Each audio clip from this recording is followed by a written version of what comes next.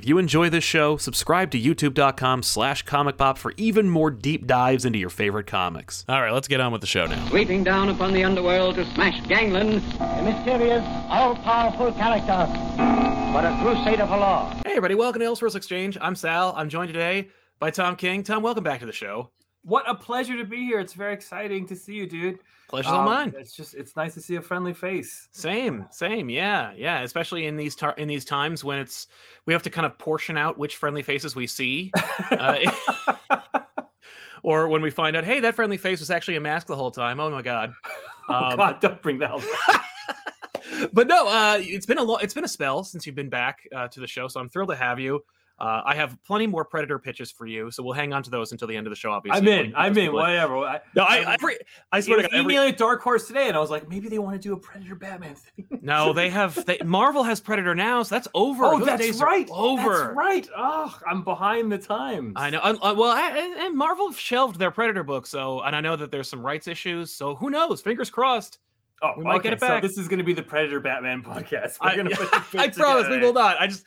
This conversation, I think it's like 2 episodes removed now, has currency in my life where because every once in a while we'll talk about how cool it was. I pitched my Predator ongoing TV series to a buddy of mine who works in the industry, and he was the first one to go, that is the coolest idea. I'm like, see, you know who doesn't like it? Tom King. He thinks that Predator on a pirate ship is stupid, and it just kills me. And I'm like, it's on a pirate ship. It's a bottle episode. Do you understand how cool this is? Because you got and it's closed end, and you could use. Where would he go? What would he? They go below deck. That's the thing. It's all contained. Where do they go? Indeed, that's the challenge. That's the thing. Writing works when you have constrictions, man. You know how it is. Just give him a beard. And it's only 35 minutes long. That's all I'm asking, man. He's only looking for the one guy. Anyway, but you that's only one episode. But no, seriously, you have so many things in the air, so many things coming out. Obviously, everybody's talking about the Substack thing. We will get there. Congratulations. This is your first creator-owned book, which the first thing I've owned. Yes. Yeah, that you own. That's right. Because everything else you've made, although you could argue some of those stories are very much kind of their own thing and from the ground up. Sheriff of Babylon. This is breaking out of that into building a world from the ground up. I will ask you a genuine interviewer question, and then we'll move on to an actual genuine conversation. But for you, what are some of your challenges of writing in an established world versus when you're actually building from start to finish, something that you don't have any context for? Where do you even get your bearings for something like that? You know, I'm going to give you my actual honest answer instead of a bullshit answer. So I apologize for that. The number one thing I have to deal with is guilt. This is a very strange thing, but when someone assigns me something and I'm just here is a piece of coal, polish it until it becomes a diamond. And you're kind of that's my assignment. And I just need to work as hard as I can on this thing. Right. Someone says Vision, is dead, do something. That's fine. When I'm writing a creator owned, constantly in the back of my mind is Tom, you have chosen this. You didn't pick out a piece. Someone didn't give you this piece of coal. You looked over the entire earth and said, I just want that piece of coal. You ignored all the other diamonds and said, I'm going to work. And so my mind is constantly is this the best thing I can possibly make in the whole world? Everything is open to me. Every story. I could do a fantasy story. I could do a future story. I could do a rocket ship. I could do a pirate ship. I could do a stand-in for Predator and a pirate ship and totally rip off your idea. If you did, I'd appreciate it, because my pirate ship idea is never going to get done. So someone might as well take it. But that's honestly is the hardest part. Is I'm always writing with kind of an eye towards, is this the best thing I can do? Which can be something that paralyzes you. If you're constantly it's a challenge to overcome. I mean, that's why comics they're usually not paralyzing, because usually there's an editor at the end of it who's get the script in on this time, do this, and that's what kind of keeps you on track. And if you don't have those sort of borders around you, it's kind of harder to push forward. Yeah. Well, despite the fact that it is kind of scary, and now you have no guilt associated with it, or maybe the guilt is that I have to kind of choose and pick your darlings. You've done it. It's here. It's free. I'm Yes. sure tons of people have read it already. Have you gotten the bug? Are you like, because so many creators who work within established universes, once they do their first, like, creator owned, their first universe they've built themselves, they go, screw every other universe. I just want to play in my playground from now on. Like, has this given you the bug to be like, all right, well, I've done it. It worked. It's the collaboration is impeccable, as it often is. And I actually should have asked you off camera. Instead, I gushed about Predator. But how about, can you please help me understand? Can you pronounce your art collaborator's name on Love Everlasting? Is it Chartier? Elsa Chartier. Chartier. Thank you. Yes. Okay. She has a YouTube channel. I could just watch that, which I have, and it's amazing. But she never says, like, this is my name. I took 9 years of French. I took French in junior high. I took French all through high school, and I took French all through my fucking college. Wow. And cannot speak a goddamn word of it. I thankfully I only took Spanish, and but when I do get the chance to say French, I love it. French is such a great language, and I never get to say it, or I never get to use it. But It's the bane of my existence. It was the class I least liked. But now we're so far off topic talking about French. But conjugating all those verbs and all those tenses, and I forget. I remember what was feminine and masculine every single freaking word. Yeah. But getting a chance to work with getting a chance, but like you both get a chance to work with each other. But Chartier, her art is phenomenal. So I can imagine that also gives you a chance to be like, dude, where else can I go with this? What else can I do? Do you feel that way, or are you just kind of like focused on this one thing right now? I'm 100%. I won't lie to you. The day before Love Everlasting was to hit, I had this kind of drop in my stomach, being like, because this is a book that's not like any other book. It's not like I'm like, okay, here's just another saga. It's another two people in the future and dealing with problems, or here's another. Subversive take on the industry, I'm just gonna use Brian K. Vaughan books. It's not like a bunch of teenagers in an '80s movie. This is something like I'm using old romance comics to tell kind of a sci-fi horror story. Yeah, which you buried the lead on really well, because all you did was plug old romance stories and talk about how much you loved old pulpy romance comics and how like that was the industry for a good long time, and how they kind of fell by the wayside. And then you read it and you're halfway through, and I'm like, and I'll be honest with you, I'm reading the book and I'm like, okay, yeah, he's delivering. Like, it feels like pulpy, old, like classic, idyllic versions of those books. And I'm just about to go like, all right, well, here we go. And then boom. And it's like, that's a testament to you as a writer, but like right at that turn, we hit the hook, and it's, okay. It's not just like, it's not Trouble again. It's not like some attempt at bringing romance comics back. It's also got this science fiction horror element to it, which I'm like, holy shit. Yeah, it was tough to hold back. I admit, because it's one of those things where there's a twist in the issue. And now I'm willing to totally talk about it. When I first launched it, I wanted people to be like, oh, sure. This is nice and sweet, so that when they got to the sort of the sour and mean and the twist at the end, they would be surprised. So it was, but the idea that, nothing on the shelf looks like this. A lot of people draw like Elsa does, which is to channel this sort of Darwin Cook, Mad Men, idyllic comics. People I've worked with, she reminds me a lot of Doc Shaner. It's not the same style, but it's the idea that like it's both modern and nostalgic at the same time. Yes, in sort of a beautiful way. And it's perfect for this book, which hits you with the nostalgia and then pops you in the face with modern. Yeah. So I was very, at the last second, I was like, why did I do this? I should have done, I don't know, like a pitch where it's World War II and they go fight demons, like something easy, Yeah, totally. But it's worked out. People have gone apeshit over the first issue, and I'm so excited about that. And it does help that it's free. And the second, we got way ahead, so the first arc is done. The first 5 issues will come out on time and for free. That's awesome. On the Substack, go to my Twitter page just to plug it. I'll put it in the pinned tweet. All that stuff. So if you want, it's totally free. All you do is you go in, you put in your email, you click a thing, and there's no in-app purchases or spam or any of that crap. You just get a free comic. Yeah. Yeah. And it's I couldn't be more proud of it. I mean, I just think this is just it's wonderful. The idea is cool. It's fun to do. But you asked me, am I addicted to it? Because it's a really good question. Because this, I talked to like Brubaker and Vaughn, and they were just like, not screaming at me, but being like, Tom, what the hell are you doing with your career? Right. Kind of things. Like F the big two. Like, why are you even dealing with it at this point? Yeah. Yeah. Where they were just like, it's so much more fun to play with your own toys, and you get to keep them for the rest of your life. And this is a very tough industry. And eventually these big companies, AT&T and Disney, are $1 trillion companies. And eventually they won't need you. And you need to sort of build your own empire. Yeah. Which is true of every single freelancer.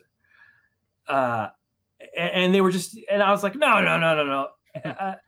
But yeah, trying this and doing it for the first time, it was freeing. It was brilliant. And it did sort of feel like walls were collapsing in front of me as I wrote. This was such an easy comic to write because I was like, oh, this is something I couldn't do at DC. This is something I can be a little more bizarre, a little more odd, I can take more risks than I can with my books.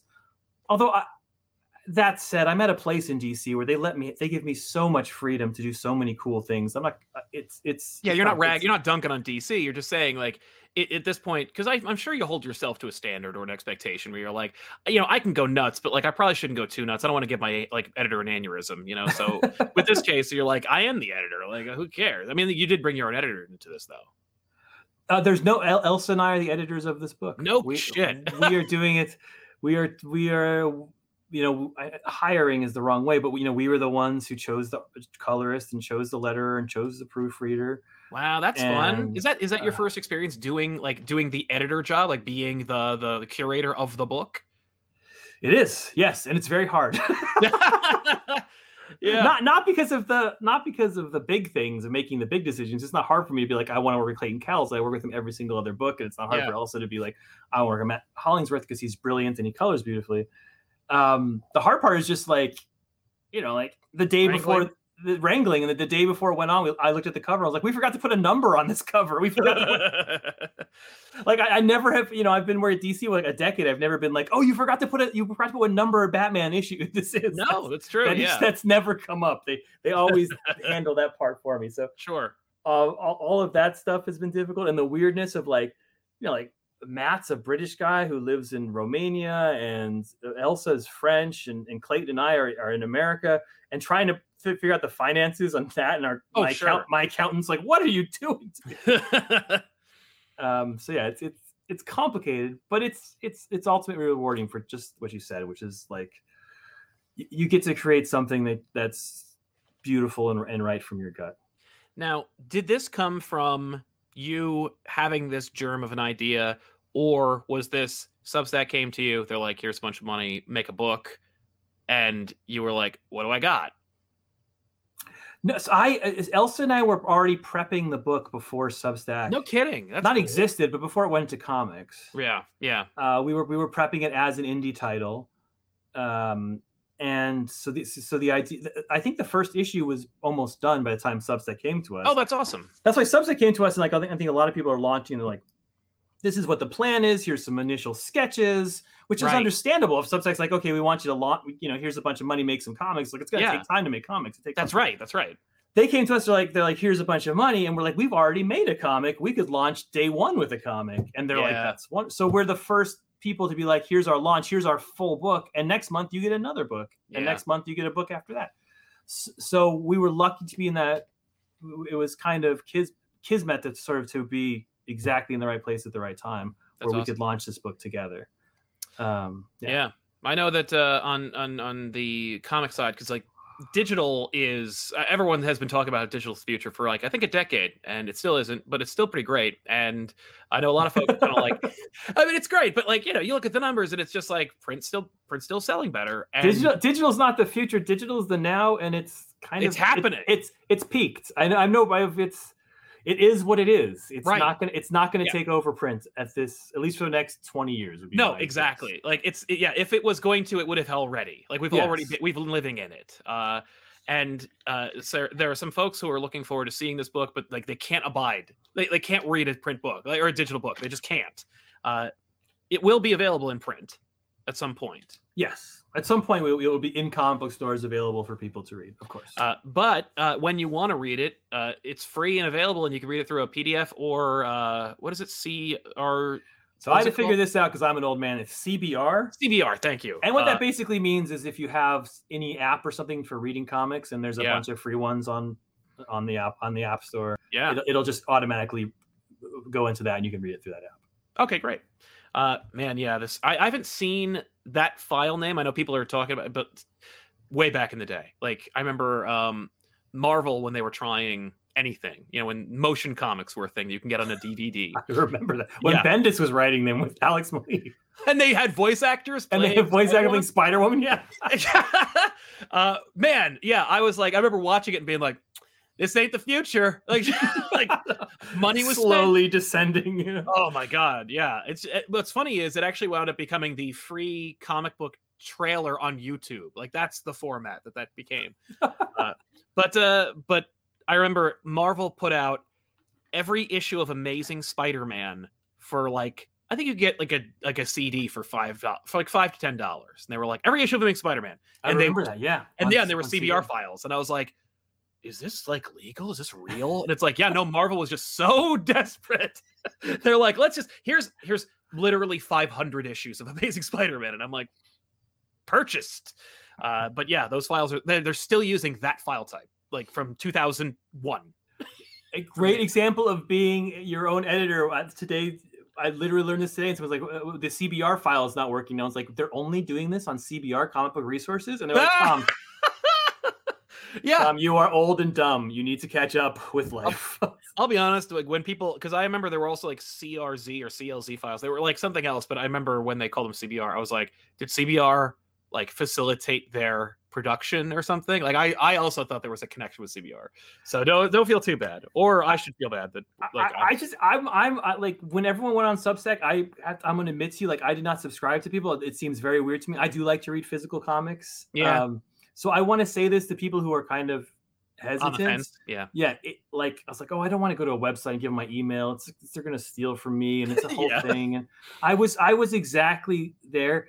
I did, I was starting this, so then I had to subscribe. So it's super easy, and it's not at all intimidating. And there's literally you put your email address, there's a button you click, and there's another button that says, do you want a PDF, where they just give you a PDF, or you can get a CBR file, and that's it. It's 3 buttons, and suddenly the comic appears. It's not an intimidating process, and I'm an old fart. I remember my grandmother had rotary phones. I can still remember how much my fingers hurt doing that. That's how fucking old I am. Yeah. So if I can do it, you can do it. No, it's super easy. Barely an inconvenience. I remember.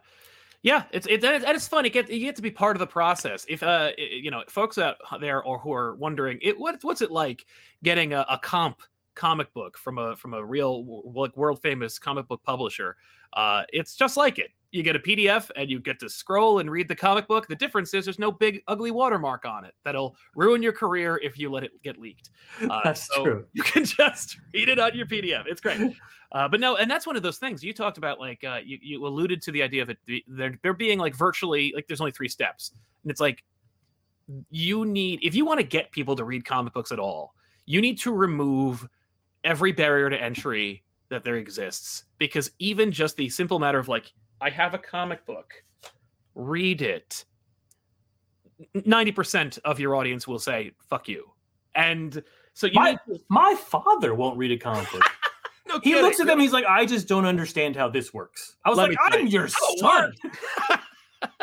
Let me explain to you. Will Eisner says that everyone knows how to read comic books. No, yeah, that's funny. Yeah, that's fair. But you're right. It is very hard. I mean, like to this day, I have trouble reading Comixology because the idea that I have to go on my computer and buy it there and then download it on my iPad. I like back in the day when you had the DC app and the Marvel app, you just pressed the button and you had a comic book. Yeah. Even to that one little step of being like, all right, I'll go my. Oh no, now I'm all distracted by Twitter and YouTube, and I'm just like, right, yeah. Take 3 steps to my computer because I'm that lazy. Exactly. Yeah, it ain't like it used to be, where the only competition was stickball and Oh, and the war, but No, the war helped, right? oh, that's true. Yeah, no, actually, the war was better because there was a lot of downtime. There was a lot of downtime. And sometimes you got a free Sergeant Rock book. Because then they couldn't play stickball. They had all the guns on them. They're like, I can't play stickball because I read comics. You're stuck in a foxhole. What are you going to do? Read Sergeant Rock. That's it. Finally got rid of the whole stickball competition. We were fucking winning. We had 4 million. Every Captain America was 4 million sold. That's right. 4 million.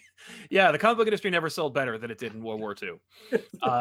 But no, eliminating the barrier to entry is so important. And like I talk about it all the time, like the removal of like cultural stigma of comics, because like that's the barrier to entry. And just like we got to start like breaking down barriers, and like we need to do it even within our own industry, like within comics. Like people are like, like, okay, so like I remember I'm old in a different way, where I remember being a Star Wars fan, and that's what like created a whole bunch of friends. Like, right, like people were like, oh, I like Star Wars, too. What's your favorite one? And we had different ones, and it didn't make us like hate each other. But now it's like tribalism and compartmentalization, decentralization of media has like made everybody be like, well, if you don't like Empire Strikes Back, I'll just go over to this community, and I've curated an entire Empire Strikes Back community. Like comic books used to be, oh, you read comics, which ones? And now we're part of a community. But now it's like, oh, when we release a video about Marvel, they're like, I only watch DC videos, sorry. I'm like, what? You like the show, but you only watch the ones with DC? There's 50% of other books or other shows.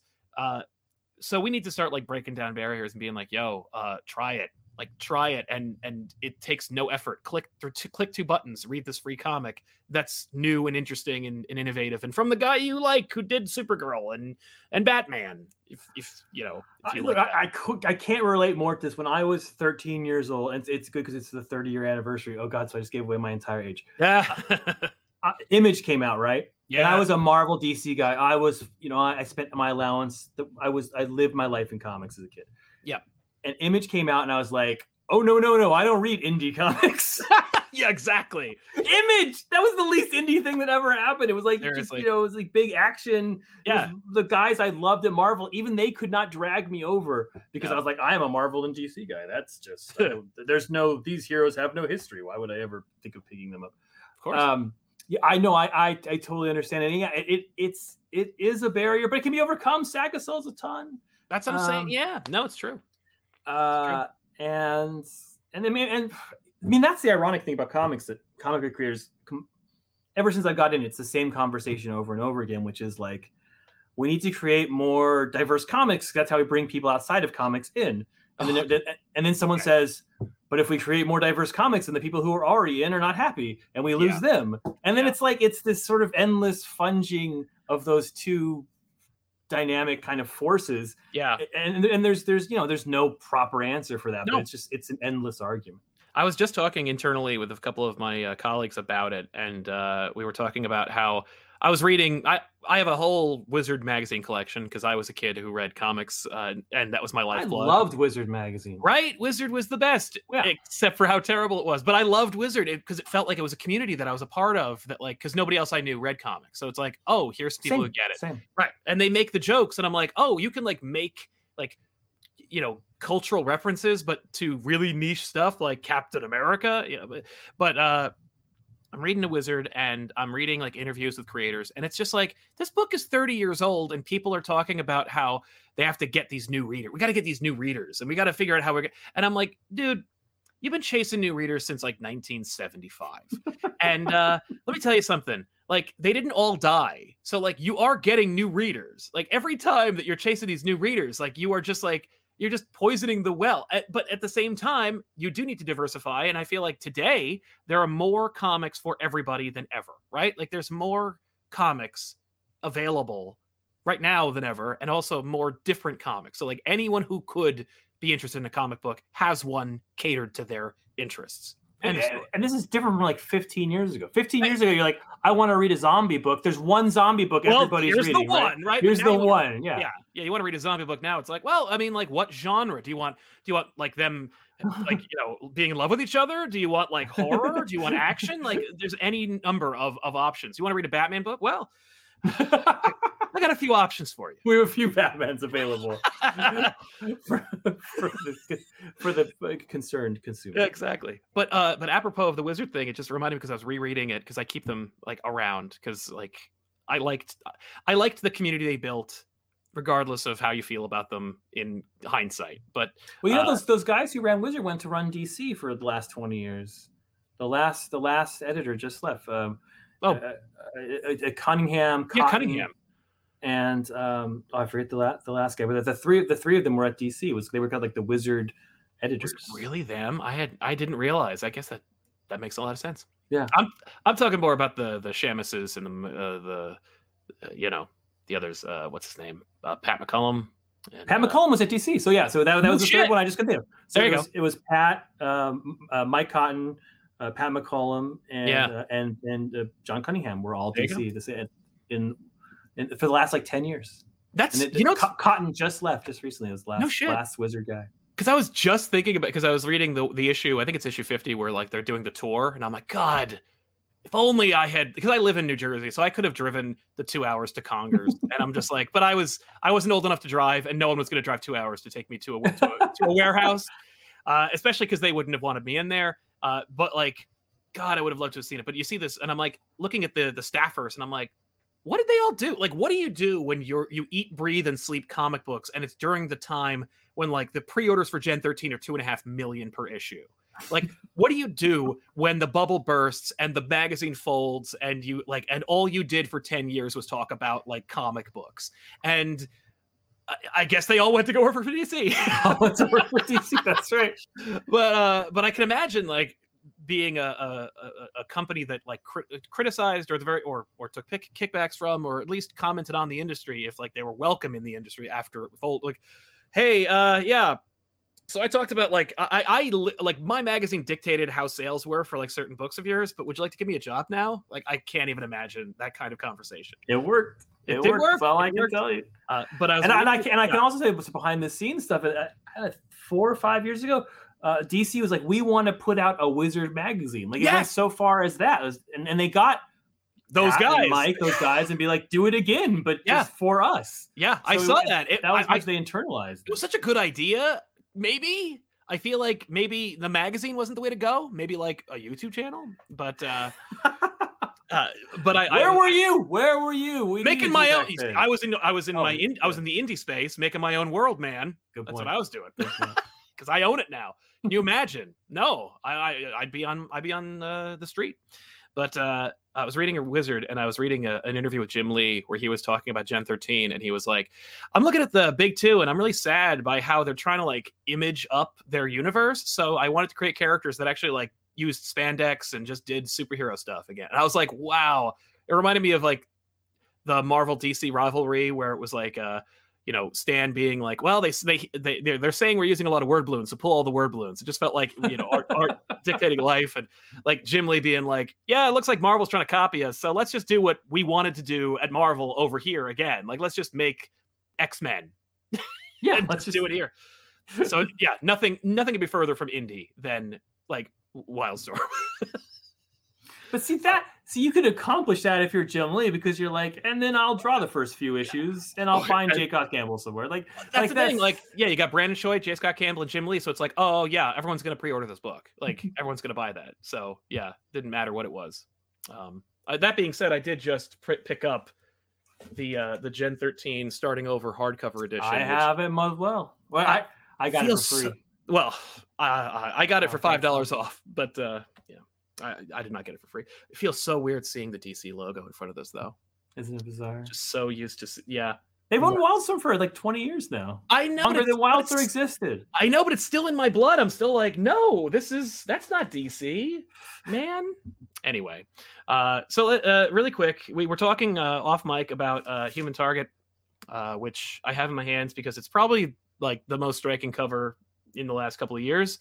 Isn't that beautiful? God, I love it. Let me know I had nothing to do with that cover. It wasn't like someone's like, hey Tom, I have some ideas. That was just all from Greg Smallwood, put it all together, including the lettering and the like how you did the credits, all that stuff. That's all the brain of Smallwood.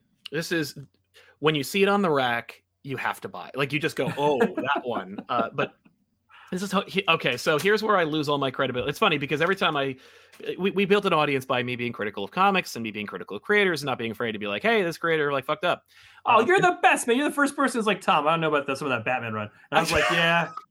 No, I get it. I get it. It's your book. I mean, like, I knew you were honest, and I That's appreciated it. I was like, you. this is coming from the gut and the heart. I like it. Yeah. Well, people get pissed because like we'll have someone on like you where I was critical of your run, but then there's other stuff that you do, and I'm like, but I wouldn't, if I just hated their work, I wouldn't want to talk to them and just be like, I hate your stuff and it sucks and you're garbage. Like that's what people expect, and so I know I'm gonna get shit for this, but I don't give a crap because it's so good.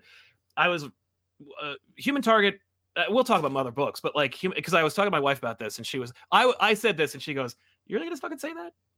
You're really gonna say that when Supergirl exists? You're gonna say that?" But Human Target, the first issue blew everybody away. It was amazing. But like by issue 4, I'm reading this book, and I'm like, I think this might be like a perfect comic book, and I it's like how Godfather is like a perfect movie, you know, like, oh, I don't see any flaws except for like when Sonny is punching Carlo and you could see that he's missing him. But like, other than that, like, it's one of those things where it's just like everything that they're doing. Yeah. But everybody's like, everything is going exactly the way they want. There's no like weirdness, you know, like everything about it is working. And it's like, there's subtlety and like when there's a sequence here where Chase is looking at Ice and Blue Beetle, you can see on his face, he's like, he later says it in the issue, but like you can see on his face what he says later, and I knew what he was going to say because of the facial expression. And it's just like, where else in comics can you capture that? Like, you know what I mean? Like, it's just so, I mean, you wrote it, but like, you know, I was just like, I was blown away. And it's only issue 4. There's 12 more issues. So it's like best podcast ever. I should do this every night. Yeah, well, this is just for my ego. I'm going to beam this right to my children. Yeah. No, but genuinely. I'll try to sell my father to read it even. I'd be like, why? Why don't get his pictures? Look at all these freaking colors. Forget it. But like, what attracted you? Like, what was it about this where you were like, I want to do Human Target? And dude, I have no idea what's gonna. Can I just tell you how ignorant I am of what is good and what is bad and what's gonna work and what's not gonna work? Oh no, you never know. Like that's the whole point, right? Is like being creative is like you just take your shot and just hope it works. You really like when I was. I mean, this is from the beginning. Like when I was doing Omega Man, Sheriff, and Vision. Yeah, like Vision was the last one. It was the one I probably thought would go nowhere because it was such a big weird comic and I had no faith in that being, and Walto was not like a known quantity as an artist, and even Jordi Belair was coloring it. People didn't know Jordi back then. That's how long ago it was. And then like I thought like, oh, Omega Man, I'm doing 9-panel grids. I'm Watchmening the fuck out of this thing. Yeah. And Omega Man's great. I love it. But it was Vision that took off and became a TV show and stuff. It was like, like I had no idea that was gonna be the one of all the stuff I was writing. I had no idea Human Target would sort of strike that chord and resonate the way it is. It's beyond. I mean, a lot of so much of it is Greg Smallwood and what he's doing, and he deserves every piece of credit. I wrote to him. I didn't even know I wanted to do this book until he did the first cover and showed me sort of what he was thinking it would all look like. And I was like, okay, now we can do something super special. And I don't know. It boggled. I turning in those scripts. I remember telling my wife, I was like, "What am I writing this week? I don't know. DC's paying me to write this, like, right?" Oh yeah. I wrote a fight scene with the Magic Bear today where the superhero doesn't take place and said drinks the whole time. Yeah. No. You know, and you're just like, yeah. But yeah, I got the comic gods shine down on me, and smile down on me, and it's working so far. And the nice thing is, since I wrote it all together. Oh yeah. I wrote it. You know, I took months off. I sat down, wrote all 12 issues. I don't have to like the Vision was tough because, you know, like I was writing it as it went. So people were like, wow, this is the best. No offense, but people were like, you know, this is really good comics. And I was like, crap, I still have to write the rest. I can't even imagine. Is that daunting where you're like, because it's not all done. So you're like, I hope I do it? Like, does that make you like rewrite the same page over and over again where you're like, oh shit, like this isn't great comics like what like they said on that interview or like on that write up? Like, I need to live up to their expectations. It can be very daunting. I think what keeps you sane is again the deadlines. Like Mr. Miracle hit these chord kind of like it was a big deal. I was coming out and I was still writing it. But fortunately, I was so worried about Batman at the time because double ship Batman and that book sells a ton. So there's a lot of eyes on you that like Mr. Miracle always kind of felt like a break, like it's less stressful. Fair. In some ways. So that kind of took off that sort of eye of Sauron. Oh, sure. And this one where it's already all done, I can be like, okay, because you're always like, what was I doing when I was writing that? Because that's really working. should I eat that banana in the morning that I was eating back then? Like, what was the magical? This I can be like, okay, past Tom knew what he was doing. I'll just trust him that this went well. Yeah. So yeah, that's so nice of you to say about Human Target. I love that book, and it's really fun. Again, and Clayton Cowles on the letters killing it too. Yeah. I want. It's funny because like Black Label, I assume Black Label is more or less incidental to the Human Target. Like Human Target would have been Vertigo. It would have been. It might not have even been anything. It might have just been DC if the Black Label didn't exist. But I love this opportunity Black Label affords. I wish. Well, we'll get into that. Maybe we'll get into that later. But like I may every smaller DC character get this kind of treatment. Like, and I don't mean when I said that, people are like, "You want Tom King to write every single hero?" And I'm like, absolutely not. Yeah, no, please. Like, but like, this is an opportunity where you really can showcase because, like, I don't blame DC for being like, Batman sells. How about 7 Batman books? And but like as long as there's this there's this recognition of like we have this greater universe, we have all these characters, and they're all special and they all have value. And maybe not Gangbuster, but like most of them have value. Brother Power the Geek, maybe right. It's not going to translate. But well, you never know. But if you give them like an 8 to 12 issue miniseries and it's written by a passionate creator who like gets the character or has a really really solid take on them, then you can elevate them to the point where it's like now they can see the way we see those characters. Like now everyone can view them in that light. That's all. I don't know. No, there's no character at DC or Marvel that can't be elevated and you can't tell a great story about. Yeah, as long as like they have the opportunity. Like the thing is, you just got to give them the chance to be there. Like, you got to publish it. It's just like humans. I mean, you run into any random human, and who's lived you don't even have to have lived any part of your life. If you talk to them long enough, you will find a story in them that's compelling. I don't think there's any human out there who doesn't have a story that's compelling in them. Whether it be something happened to them in childhood, something happened yesterday, some job they just took, something they did, some huge mistake they made, some success. Maybe they're the most boring person in the world. Well, that's fascinating. How does the most boring person in the world go about their day? That's very right. Fun. Yeah. So like comic book characters are the exact same way. Every one of them has some amazing story inside of them. And you just have to find it. Well, and plus they have a flashy costume and a neat power. So it's like the work is already half done for you. Like not Chance. He just has a suit and tie. No, but everybody else has powers around him, and that's what's kind of cool. True. Like that look on his face when Ice and Beetle are doing their thing, and he's just like, oh my god. He's piecing it all together, and I'm like, I remember being in theater and playing drunk people. I did theater when I was in high school. There you go. Yeah, that's when I did theater. I don't do it community wise, but playing drunk people and everyone always being like, the cool kids always being like, no, that's not how a drunk is, and your director being like, well, to be fair, that isn't. Writing drunk characters. Is it tough? Because like I imagine you have to like less is more, because like it's very convincing in the book, like where because like you could. Well, Chance is always a little bit drunk. He's Chance is a functioning alcoholic. He's always got a little bit on him. Yeah, no, I'm talking about like Beetle, Ted Kord, who can't hold it, or who wants to let go. I'm not sure which version he is yet, but but Beetle when he's like, oh, Booster, and I'm like, oh my god, this is yes, I love it. But like, how do you know when to be like, is it mostly the artist where it's like, oh, don't draw the bubbles around their head, like. to indicate they're drunk. It's I mean, the artist really has to come through with that. Mitch is incredibly good at drawing drunk people, so is Greg.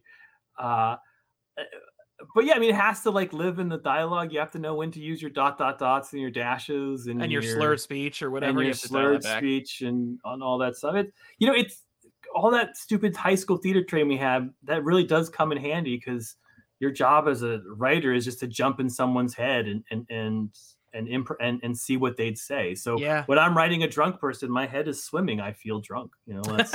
That's how I'm. And then just I write what a drunk person would say. I kind of just take on that sort of drunk attitude. Do you write linearly, or do you just kind of go like, I've got a great scene, I do this scene?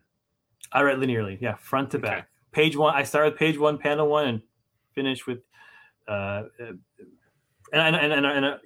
after another for first issue, second issue, third issue. Yeah. Wow. A lot of my writing friends think that's weird. They're like, oh yeah, if I'm stuck here, I'll just jump forward and do this scene. Yeah. I think that's perhaps even more common than sort of my I think it is now. Yeah. My question about that is just because do you do the thing where you see like every writing tutorial, every writing discussion, it's always like, here's the story circle, here's the diagram. Do you just power through a story and like and find yourself going like, oh shit, this is happening? Or are you like, I got the beats, you plan that out and then you write the script? Or is it more like, I just let it all come out and then fix it later? So I don't do outlines. Not to say I don't have outlines, but I keep all the outlines in my head. I don't write down outlines. Okay. Why don't you? Do you want? Why? Well, I mean, first of all, some of this is trial and error. Okay. As a writer, that's why writing is hard to teach, because it's like so personal. Yeah. It's so personal. It's I don't know what's the equivalent of teaching. It's as a guy who's been bigger and smaller in his life, it's like dieting. I think that's a very similar thing. Like some diets work for some people and some diets don't work. And if you're the kind of person who has to write down every calorie, that's it. If you're the kind of person who has to work out more, and it gets really annoying when someone's like, this is how my diet worked and I lost all these pounds. Why are you eating that thing? You're like, this is how my diet fucking works. Like, exactly. Yeah. If I did it your way, it just wouldn't work at all for me. Right. That's very similar to what writing's like. It's hard to tell someone I write this way so it'll work for you, and it's hard when someone tells you the same. So the way I've through trial and error discovered that I produce the best product is I plan everything in my head, but I don't write it down, and that way the shit that's terrible I forget. The stuff that you're just so excited about that works, you're like, well, I got to write this part down. That's funny. And I was, it's not as big a deal now, but when I first came into comics, I think it was a big deal when a lot of people sort of first started writing for the trade. Yeah. And you get a lot of writers who'd be like, okay, this issue's not that great because the third issue is going to be good. Yeah. Like this is my filler issue, or this is, I just have, I know where I'm going, and where I'm going is so great. And so like, I feel like to me, every time I sit down, I want this comic book to be as good as a comic book is. I'm not writing this comic book so issue 5 will be good. I'm writing this comic book so it will be good. Right. If you only have 3 good issues, make this series 3 issues. Like, that's exactly right. Of course, you kind of have to have a couple Eisners before you can just dictate you making 3 issues. I think you can just say, "Hey, we're only going to do the good stuff." It's easier to dictate 3 issues than 13, so that's fair. Although that's funny because sometimes, regardless of your bibliography, they'll go, "Supergirl's only going to sell 8 issues, so you can't have 12. So just do the 8." Although I got to tell you, I am glad that Supergirl is only 8 issues, because every issue has been so friggin' good that it's like with Human Target, I'm like, I'm issue 4, I'm like, fuck, I gotta wait like months for this thing to be over and be like, and have the whole story. Supergirl, I'm like, wow, next issue's over, like the whole thing is done. And there's one. You have 2 weeks left before Superman ends. Yay it's so good. Bill Kazevely's art, and it came out all in time. It came out monthly for 8 issues, which is it's only 8 issues. I should hope so. Yeah. Oh no. Do you mean now? Yeah, well, what's Batcat is only 12 issues, and we're in year 3, so that's fair. Yeah, all right, you got me there. Yeah, Batcat. That's a good book. I've been reading it, and it's funny because I remember being critical of your Batman run, and I'm like, well, now that it's like outside continuity or not, it's a mini series. Like we can delve into it, and so I was like, I picked it up, and I'm digging it. You know, it's a good book. But yeah, it is taking a while. Which is a shame. It's to a detriment. Do you find that, like, because I mean, you know, nobody talks about the great works that were delayed that then become a trade and then become like the best-selling works like for 30 years running. But people forget that Watchmen, the last few issues took months to come out. Right, exactly. But do you find now in today's like streaming, binging, highly competitive field that like delays hurt the momentum and you kind of almost never get it back?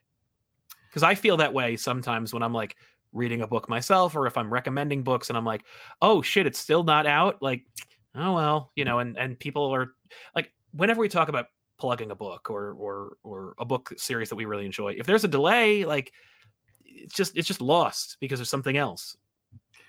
I mean, I would make a distinction between a book like Mr. Miracle or Strange Adventures, where sort of like the first 6 or 7 come out on time, and then the deadlines catch up to the artists. Yeah, and you start getting, you know, double, and like by the end, the last 2 or 3 are kind of that happened in Mr. Miracle, and that happened in Strange Adventures. Yeah, and that didn't seem to affect it. And the most important part is that at the end of that, you're going to get a trade that has no compromises on the art. Right. I think that's the most important thing, right? Like, yeah. is having a finished product that is not like, oh, like you could tell like this they rushed to get this done, or they needed more time. Yeah, I mean, I don't think there's anyone who, I mean, the most famous example, of course, is Infinity Gauntlet. Yes. Which, you know, has half George Perez and half Ron Lim. Ron Lim is no slouch. Did a great job, yeah. But George Perez, if he had done all 4 of those, I mean, that would have been one of the all-time great-looking books. Yeah. Didn't Perez get poached like halfway through? Didn't he like get taken by DC after that? Like while that was happening? Was that what happened? I don't remember what that was. I know that like, yeah, I think there was a combination of factors, but yeah, man. Anyway. But yeah, do you notice in today's like highly competitive field that like the delays do hurt the book? Like, do you hear like the whip crack where people are like, hey, it got delayed. Like, we might as well not even put out a book now. I mean, like, not in your case, because like they're mostly miniseries. So like the miniseries, like, well, the book's gonna end. Like, yeah, no, I've never been on like an ongoing series where it's hit that problem. I mean, but Batcat is a totally different thing. And I mean, Clay will talk about this publicly, but you know, the life is hard and things happen, and sometimes art is late. And when a book's, I mean, we were coming off the momentum of Batman. We had all these plans, and that book being like, by the time it finishes, I'll be off Batman almost 3 or 4 years. You know, it's like that's gonna hurt that book. There's just no way. And it has 3 fill-in issues. So there, I mean, I love that book, and Lord knows the ending couldn't be huger. And it sells fantastically, and that's true. And people adore it. And issue 10 comes out next week, and I can't. The art is. You would look like, this is the problem with Clay. Is like, you're like, oh, and then you look at his art and you're like, oh, he's the best at what he does. It's worth waiting for. Yeah. And so, but I do think that can be a kill. You know, we're still waiting for Wildcats #2, right? From Jim Lee, from like the first DC. Yeah. Man. From the first DC Wildcats from like 2007. Was that Warren Ellis's? Yeah, I think so. Yeah. Yeah, we're still waiting for Wildcats 2, man. Where the hell's that? So I don't think that helped the book to have the 8-year delay for Wildcats. Probably not. 2. Yeah, although you have things like what was it, Spider-Man Black Cat, The Evil That Men Do. I think there was a 3-year delay between issues, between like issues like 5 and 6. Was that Kevin Smith? That was Kevin Smith. Yeah, well, that's different. There's the Kevin Smith asterisk exception for things. That's fair. Yeah, I remember that interview where he was like, I remember Kevin going to Joe Quesada and he's like, hey, I found a way we're going to finish the series, and he's like, are you going to go back in time? Like, just go back in time. Just so pissed. I was like, wow, yeah, like all the goodwill was just burned. Although that being said, the Dodsons and still looks good. Like in trade, nobody knows. Nobody remembers the 3-year delay. Nobody remembers. Of course, Dark Knight Returns, the last issues were delayed because Watchmen came out, and Frank wanted to compete with it and scrapped a lot of his of stuff and redid it. Did he really? Did he yeah. scrap stuff? He scrapped stuff. He changed the ending and changed what he was doing to make it like a bigger, cooler story. Do you know what he was going to do before that? Because I'm not familiar with that story, and I love that book. I don't know what he was going to do. I know it was going to be smaller. Like it was. I probably wasn't going to have Superman in it, like that kind of thing. Okay. I would love to know that. We should talk. I'll ask Frank next time. Yeah, please. Yeah. Yeah, bring him in. We'll talk about it. Because Frank and I had to do a lot of talk with the Rorschach guest appearance, so we were on the phone like every day for a month. So. Oh, sure. Yeah. Man, yeah. I have 2 copies of that hardcover, and I will read it someday. It's okay. I can't wait to talk. No, you love that book. I remember I was like, I read the first issue, and I was like, nah. And you're like, read it again. Come on. And I'm like, all right. But, and I waited for it to finish, and then I got the hardcover. I'm like, all right, here it is. Let's sit down. And then I just, life. I love that book. I could not be more proud of it. I am happy to sort of have moved on to the next generation of books. Yeah, because that's like that are you less have different phases, right? Less minor key. Yeah. It's Strange Adventures, which is also very good. Those books are angry. They're just there's a lot of anger and angst in them, and Human Target and Supergirl have a little bit of hope in them. I'm kind of in a more hopeful mood these days. That's great because you do both very well. I know that like one of the criticisms of King books is like, well, here comes the misery fest, but he's pretty pissed. I hope a strong, independent woman comes in and helps him out. But at the same time, your joy is palpable. And like with Supergirl, like, fuck, man, that book is good. Evely's art really just like, there's just in the last issue when she lands on the pirate ship, which, by the way, apparently nobody has a problem with pirate ships when it happens to Supergirl. But those are space pirates. If you want to put him on a space pirate ship, where's he gonna go anyway? It's still space. It's still open ocean. But when Supergirl lands on that pirate ship, like it's been a long time because I love comics and I bleed 3 colors. But like it's been a long time since I've read a comic book and I saw art that made me like that. Like it played sound like it when she hits the ground, like you could feel the weight, like that moment of like, ugh, and it's just. There's, you have I'm sure you have a couple of panels in your head where you're like, there are moments where you felt that moment or like you felt that like impact or that like just there's some sequence. Like I know there's like old classic Bagley art where I'm like, Spider-Man did this one thing, I'll never forget it, or like a hand gesture. But like in that case, that Supergirl landing, I'm like, this is a next level book. And that's just that's all I have to say about that. Just Supergirl's great, but I had to write that book in one day. It's a fever dream of a book. No, issue 7. Issue. That issue. That issue I had to write in one day. Now, why did you have to write it in one day? So issue 6, which is my favorite issue of the run, I turned in the script for it, and this happens not often, but I have a very good editor he's sort of hands off, very supportive and everything. Yeah. And I turned in issue 6, and he says he's like swing and a miss, like what? you just it's not that script you're reading. But he's like, you turn in a script, it just doesn't work. I was like, it happens sometimes. Yeah. And at that point, I was sort of ready to start 7 and sort of looking at my, I'm very strict about my deadlines and hitting them all. Yeah. And I was like, and I just did the calculations. I was like, okay, I have to rewrite issues. He's like, how do you want to do this? And he's like, we could rework. I was like, no, just tear the whole thing out. I'm going to rewrite 6 entirely. Yeah. And turn it into her origin issue, which is what it became. Yeah. And then, but because I was taking up so much time writing issue 6, my deadline for issue 7 was shrinking as I wrote more of issue 6 until I had one day to write issue 7. I remember I just told my wife, I was like, I'm going into my office. I'm not coming out for 24 hours. And when I come out, there will be a finished Supergirl script. Oh my God. And like I closed my door, like the kids, kids are like, don't bother daddy. My music is blaring. And that's how issue 7 came about. It was the one I can't think of another example where I had to write like all 24 pages in a day. That's amazing. But I don't like missing deadlines. It makes me upset. That's really cool. That's a good quality to have. I'm sure that's why editors like you. Issue 6 is the one my wife, who is like my like barometer for quality, she was like, holy shit. Loved it. I did too, but she was like that. She's like, how could you say Human Target is perfect when Supergirl number 6 came out? But yes, issue 7. Oh yeah, that comic made me. I cut out 2 pages of that book and put them up on my daughter's wall. That's Number how 6 much or I loved 7? issues 6. 6, yeah. There's the part where he says, "Someday you'll be a woman and I'll be gone, but you'll still be my little girl." I cut that out and put it on my daughter's wall, just so she kind of has that with her, you know. Yeah. She's like, why? Don't take. Yeah, this is horribly depressing, This is Dad. really Why is this depressing. on my wall? You're like, you're a king, damn it. That's why. She's like, I read Archie comics, not this BS. Archie comics. You know, someone at Archie right now is like, really?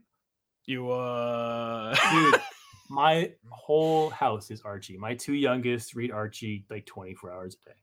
That's all. That's their like go-to. The double digests? The double digest. Yeah, every surface in my house is covered with double digests. They are everywhere. Because that's their like, we can't turn on screens, but we don't want to read a book. So Grab Archie. a double digest. That is, yeah, it's like a candy bar. I had a friend who didn't read comics, like didn't like them, but he was like, I was like, yeah, I read comics. He's like, lame. And then I went over to his house and he has like hundreds of Archie double digests and Betty and Veronica and Jughead. And I'm like, dude. And he's like, yeah, please, excuse me. Like, these are funny jokes. What's Moose and Midge up to? But because those are the only comics, and I was like, I lived at his house for like many years, not like literally, but figuratively. Sure. I read all, like, so I have like all this working knowledge of like Archie lore, and every time that like Archie showed up in the zeitgeist before, like pre-Riverdale, I was like, every time they're like, Archie's doing a thing, I'm like, this is ironic, right? Like, we're all like in on the joke of what Archie is. Like, Archie's a joke, and we're all just like publishing him for posterity at this point. And then I'm like, and then I find out, like, no, you know, it's like Turtles fans, where it's like, you know, like, I think the Turtles are over, and like a couple of 40-year-old dudes are like, oh, I'm gonna slash your tires. And I'm like, oh, apparently we're not done. But Archie's one of those things where I'm like, no, apparently people are not done with Archie, to the point where like, God, Afterlife with Archie, dude, and Riverdale and Chilling Adventures of Sabrina, like, Aguirre Sacasa, like, he's just so into Archie to the point where like he just like, I don't know. I was like, what? How can you like Archie that much? That's a rag on Archie. I do appreciate him. He's a great cultural touchstone for a lot of people. But yeah, great. Betty or Veronica, Veronica or Betty, forever. Let me ask you this. Okay, Betty or Veronica? Which one do you pick? I'm going Veronica every time, man. She's got the money. Wow. What are you talking about? First of all, you can't put a price in loyalty. I guess. No, Veronica has the money. She's got the attitude. Yeah. She'll challenge you. I married a brunette. She's a brunette. I'm just used to it. That's fair. I married a Cheryl, so. But anyway. Because I'm Dilton Doily. But in any case. That's deep cut Dilton Doily. Well done, man. Thank you. But yeah, so since we're a big fan of Wizard Magazine, I'm going to throw a couple of old Wizard interview questions at you because I thought it'd be funny because I haven't gotten one of these in forever. Here we go. But where am I on the hot writers list? Oh, on the hot writers? I'm behind Jeff Johns and. No, you're way ahead of Jeff Johns at this point, I think. But I mean, I think, and Hickman is slipping, right? Because like he left. But once 3 Earths, 3 Moons comes out, I think that's, everyone's gonna. Damn you, Hickman! It's because Wizard, they slip, right? So it's like, oh, Hickman slipped down to the number 2 slot. Yeah, slipped to the number 2 for this month. What did he do? Who's hot or not? We'll put you in the Brutes and Babes tutorial. But okay, favorite comic book of all time, if you have one. Flash 54, from the William Messner Loeb Flash. Oh, that's where he jumps. William, yeah, where he jumps out of a plane. It's a somewhat famous issue if you're a big Flash fan. Way to pull William Messner Loebs, the true author of the Max. Love that guy. Wonderful guy. Doesn't have an arm. Lost an arm, and I think was homeless for a while as well. And was homeless for. He got it when he got his honorary Eisner. They have an award for underappreciated career awards. I was there for that, and I got to go up and like. No shit, that's awesome. And he was super cool, and I was literally like, "You wrote my favorite comic of all time." He's like 54. I was like, I'm a cliche. What do you want? Oh, that's awesome. He's a guy I like because there was a time, I think people can guess which time, it was pre-COVID, where I went to a lot of cons, never saw his name on a marquee, like never saw him at a con. Yeah. And I'm like, dude, you be cleaning up. Go to cons and set yourself up. I hope he's starting to do it now. I would hope so. Yeah, I've only Well, seen that one maybe time. not now, Just at the right? Eisners. Oh, the one time. Yeah, yeah. Favorite work of your own. You have to give yourself some accolades. What's your favorite work you've ever done? Like issue or Yeah, go with your or- favorite single issue, and you can't say Supergirl number 6 because we talked about it for 20 minutes. I really like Sheriff of Babylon 5. I like that issue. A lot. Why that specific issue? Is it? It's like a bottle episode of a TV show. It's just it's oh my god, it's Christopher, the lead character, Yeah. and Sophia. No, it's not Sophia. It's his. I can't remember the characters, but it's this like American kind of cowboyish guy and this very Islamic woman, and they have a conversation by a blown out pool about sort of life and terrorism and war. And, Cool. And yeah, and it's one of the yeah. I like. I mean, I can name other things that. Sure. Mr. Miracle 6, I like a lot. That's the one they build the thing. You're right. Oh yeah. Where they build the house. Superpower you'd like to have. This question you always have to be like, Besides flight, yeah. no, but like you gotta put altruism to the side. Like the best superpower would be like, I wish I could cure everyone of cancer. No. I mean, Right. it's selfish. Like, Yeah, we gotta be selfish in this question. Yeah. I have two answers. One, when I was a kid, she's obviously back, but like when Magic first came, Liana Rasputin. Yeah. Liana Rasputin, her power was she could go to another world, and she didn't know it was a demon world, but it became a demon world. She could go to another world, and time didn't pass there, and she could chill out. Yeah. And when she came back, time had not passed. I thought that was just the best. You could just, your homework was late, you wanted to sleep in, you go to this other world, you chill out. Even like you're about to die. All right, I'm going to go in this other world, chill out. I'm not dying for the rest of the time. Like I just thought the fact you could go someplace and stop time for a little while, I would love that power. The actual power I would like to have, I would just, as I get older, this is such an old fart fucking answer, but I would like to be able to talk to dead people. I know a few people have had that power. Just to have a conversation with my grandmother and my mother again. I would I know it's like a sentimental shit, but that's nice. That's if I would sacrifice flight or anything just to sit down and talk to my grandma for an evening. All right, bringing it down. That's fair. I like that. Sorry, that's fine. No, I think it's because ever since I hit 30, everything makes me cry, and that was a while ago. Favorite toy as a kid? G.I. Joe, 100%. Favorite toy as an adult? What counts as a toy? I think G.I. Joe. Like my iPhone? No, because everyone you have to have one of these. Like my original art collection, is that a toy? That is like not a toy. That is a collectible. So I don't have toys that I get on the floor and make up adventures with. No, anymore. obviously not. But like I've got like an Iron Giant here. He's pretty sweet. That's a collectible. I'm not seeing the. I play with this. It's open. Well, wait. Where's my Oh, of course. Oh, here's a click clacky thing that was in my kid's a pen stocking. Oh. And I play with this all day long while I'm trying to write, and I just stare at it and I look at the lights come on. There you go. The lights come on when you click it, and they go off. Oh, there's my favorite toy. I find that everybody else is like toy distraction. Like I would never buy a fidget spinner, but like when I find them, I'm like, I love this. Oh yeah, my kids are fidgeters, so we constantly have them all over the house because they just love to do that kind of. The last time you went trick or treating, you went as. These are Wizards questions, not mine. I went as the father of young children. That's an answer that would be in the magazine. I'll take it. Because I've never seen that answer, and I have a lot of issues with Wizard. Nailed it. Favorite snack?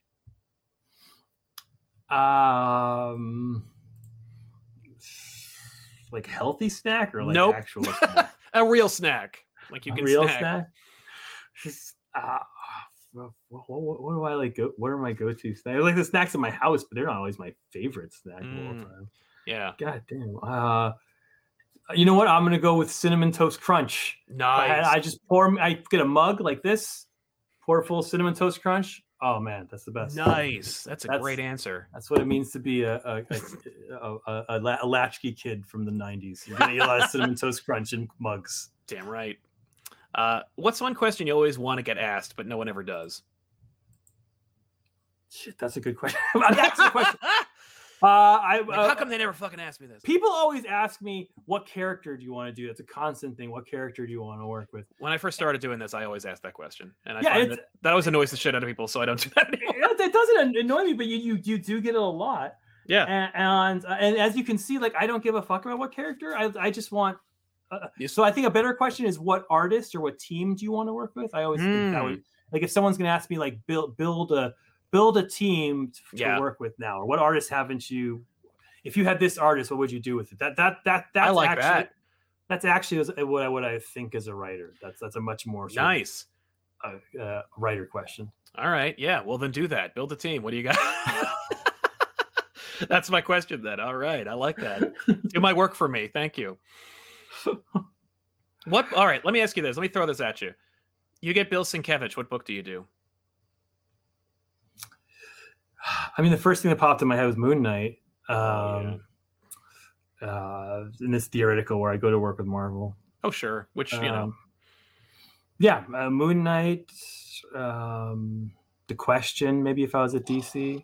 Yeah. Those I probably go something street level, but an insane street level character. Totally. Yeah. A street level character who was going crazy. Yeah. Is there an artist working today you've never worked with that you were like, I got to gobble them up. I got to get them at some point. Someday I'm going to get you. Oh yeah, there's a bunch. They're all fucking Marvel. Well, they won't always be. I started out one of my fandoms when I was breaking into comic was this thing called Twart. Twart. It was a Twitter plus art Twart. So when Twitter just started, it was a bunch of artists who were like, we're just gonna post our thing. We can't break into comics. We're just a bunch of guys who met at conventions, and we're gonna post on Twitter once a week. Cool. And the guys on this Twart thing, who were all unknowns at the time, were Mitch Gerrits, Doc Shaner, Somni, Tom Fowler, Ron Salas, Gabriel Hardman, Nathan Fairborn. Nathan Fairborn, is that right? No, that's the colorist. Yeah. But anyways, but so I was a big fan of them and went to their blog every week to see what they were sort of doing. And I really thought they were cutting edge. And I've worked with most of them, but I haven't worked with Gabe Hardman. I haven't worked with Chris Somni. So I'd love to work with either of those people. They both write for themselves now. They don't want writers. So I don't think I'll ever be able to do it. Fair. All right. Well, you never know. They might be like, I don't feel like coming up with an idea. Yeah, throw me a script. I'll do that. Oh, yeah. Oh, yeah. Yeah, I had one more question. It was ready to go, but I was like, it's fine. I lost it because I just imagined a King Somni book, and I was like, no, man. I would love to work. I waited in line once for 2 hours to get a Somni sketch. And no offense to him, but like it was one of those things where like you show up every day and you're like, hey, did you get to my sketch? And he's like, oh, no, tomorrow.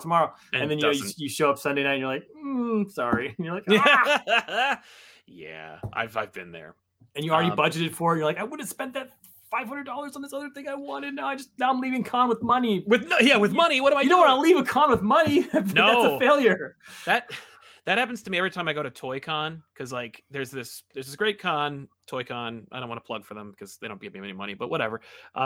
Hey, give them some money, Toy Con. Right, come on. But they it's an amazing show because it's like all these vendors in one place and they got all these fucking toys that I don't know. We're similar aged. Did you ever have dreams of doing the Toys R Us run? Oh yeah. Okay, so like where Toys you R Us like was a Shangri-La when I was a child. Same, yeah. My parents did not want to take me there, and when they 100%. Did, they regretted it immediately. When I had young children, Toys R Us was still still a thing, and I would just take them to because I was a stay-at-home dad when I first became a writer, and I'd be like, "What are we gonna do today? It's fucking cold outside. It was there wasn't COVID. I was like, let's go to Toys R Us for a day and just wander the halls, just have at it, yeah. And I'll get you a little $5 toys. You leave with something, you don't cry, and we'll just have fun. Yeah, man. Wow. But I've always had these visions of like grabbing every X-Men or any action figure off the shelf and just filling it with my, filling up the basket. And then I wake up and think I put them in the closet and they weren't there. But Toy-Con is like, definitely had that dream. Yeah. And Toy-Con is like having that, but without all the baggage of having all those toys anymore. So you just see them. And every time a Toy-Con, I go to the ATM, I grab a shitload of money, and then I leave with that money. I never buy anything. And I just, because I think it's just, I like the idea of it all being there and still existing, but I don't need it. And that's the only con where I'm like, I left with all my money and I'm okay with that. But if I leave New York Comic Con or Baltimore with money, I failed. Like I screwed up. When my daughter was a little younger, she's 12 now, and it's so sad. She's sort of transitioning where she's like, I don't want to play with toys. I'd rather read books. She's kind of like doing that, which is natural but sad. Yeah. But between the ages of 5 and 11, she loved superhero toys. That was her major thing. And so I would go to cons and I'd be like, okay, I've signed to them. And I would spend every single con scouring the floor for different superhero toys.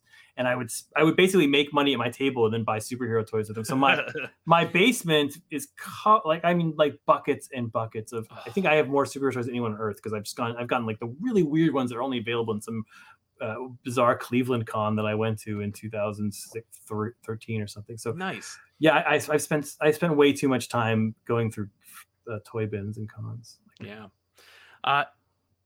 Going back, because we're talking about comic book fans. You are a comic book fan. Is there an event out there that happened where you're like, I could probably fix that?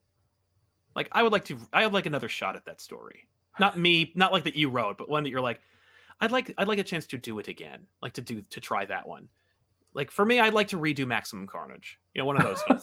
Like I feel like there's a great idea in there, and it's like if DeMatteis wrote the whole damn thing, it would have been awesome. I wish it was, maybe keep it trim, something like that, where it's like, wow, go back and redo an event. Yeah, just do another event. This is so geeky, and I'm sorry, I will move on. I'll wrap up pretty soon, but it's hard. I have to ask.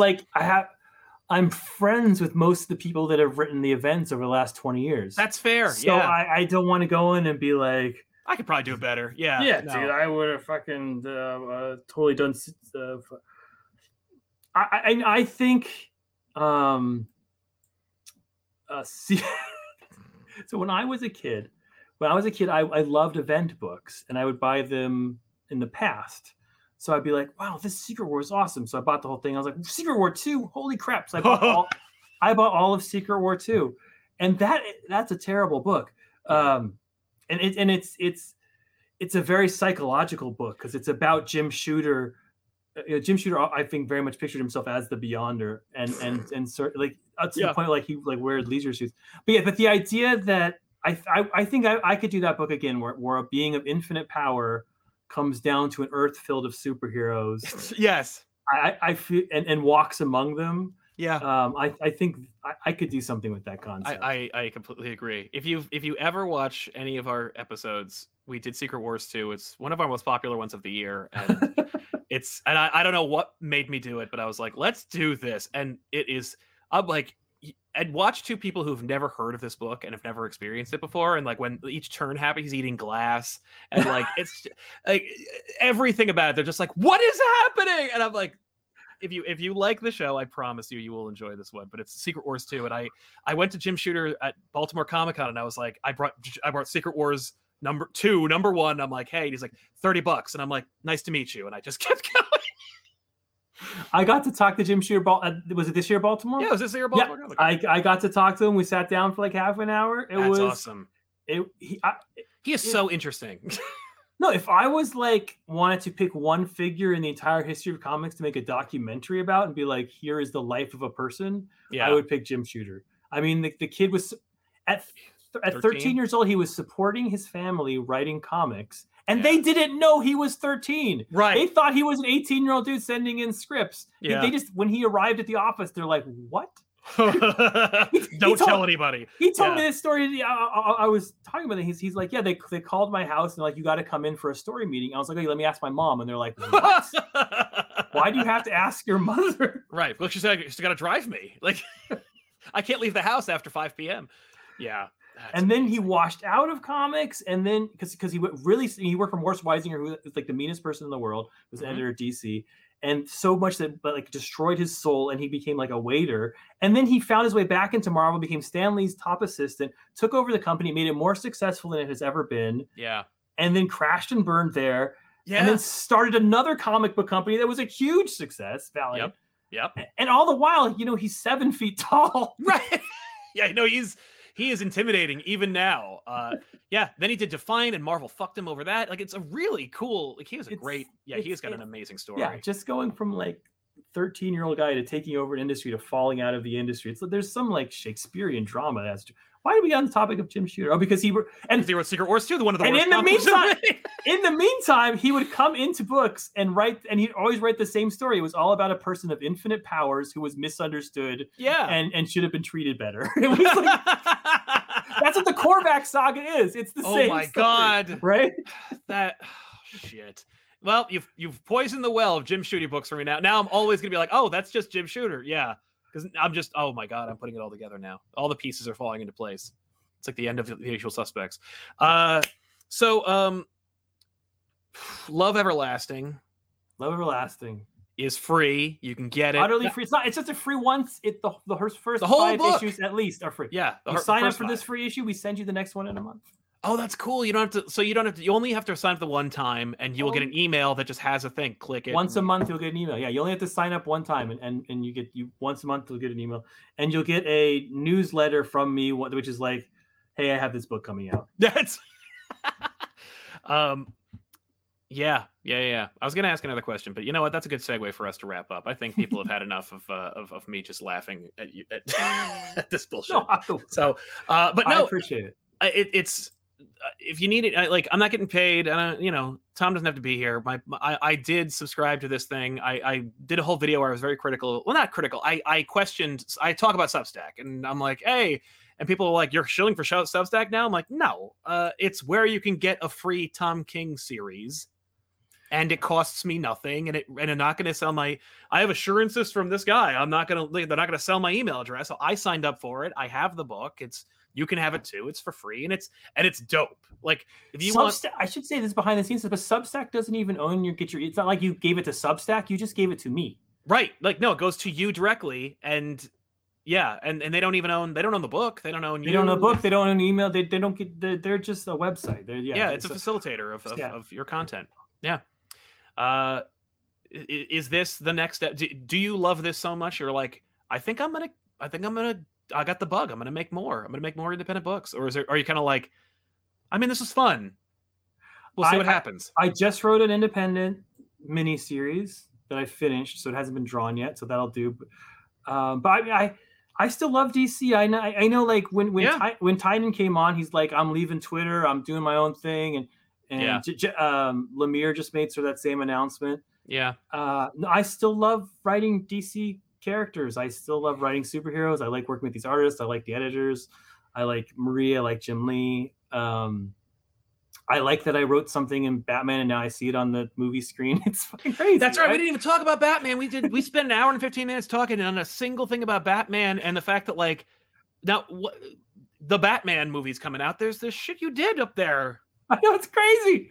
I was trying to tell my wife, I was like, honey, I wrote something because I really like you, and then it got turned into something that, like, people in Kathmandu are going to look at, and she's like, well, you still have to do the dishes. I don't know what you're right. Yeah. And that's the reason we do anything, ladies and gentlemen. We get into the arts. We perfect our craft just so we could get the women who love us to just let us put our feet up for a second. Faster. It's all in the service of that dream of going into another dimension and just letting everyone leave me alone for 10 That's right. minutes. That's all. What a dream. Oh, imagine when the devil showed up, he should have been like, okay, I get it. This couldn't have lasted. I gotta get it. And the devil's like, no. I'm just here. I didn't know what this room was. No, you're fine. Why do you think I made this room? That's right. But ladies and gentlemen, thank you so much for hanging out with us. We'll see you guys next time with another episode. Tom, we got to do this again. Hopefully, we don't have to wait for the next independent series. You were so kind. Please. To have me on. I greatly appreciate that. I appreciate you giving me the time, man. And ladies and gentlemen, go check out the Substack. Even just take a look at it. See if it passes the smell test for you. But at the very least, you get a free book out of it, which, how can you argue with that? But thanks a lot for watching. We'll see you guys next time. So long.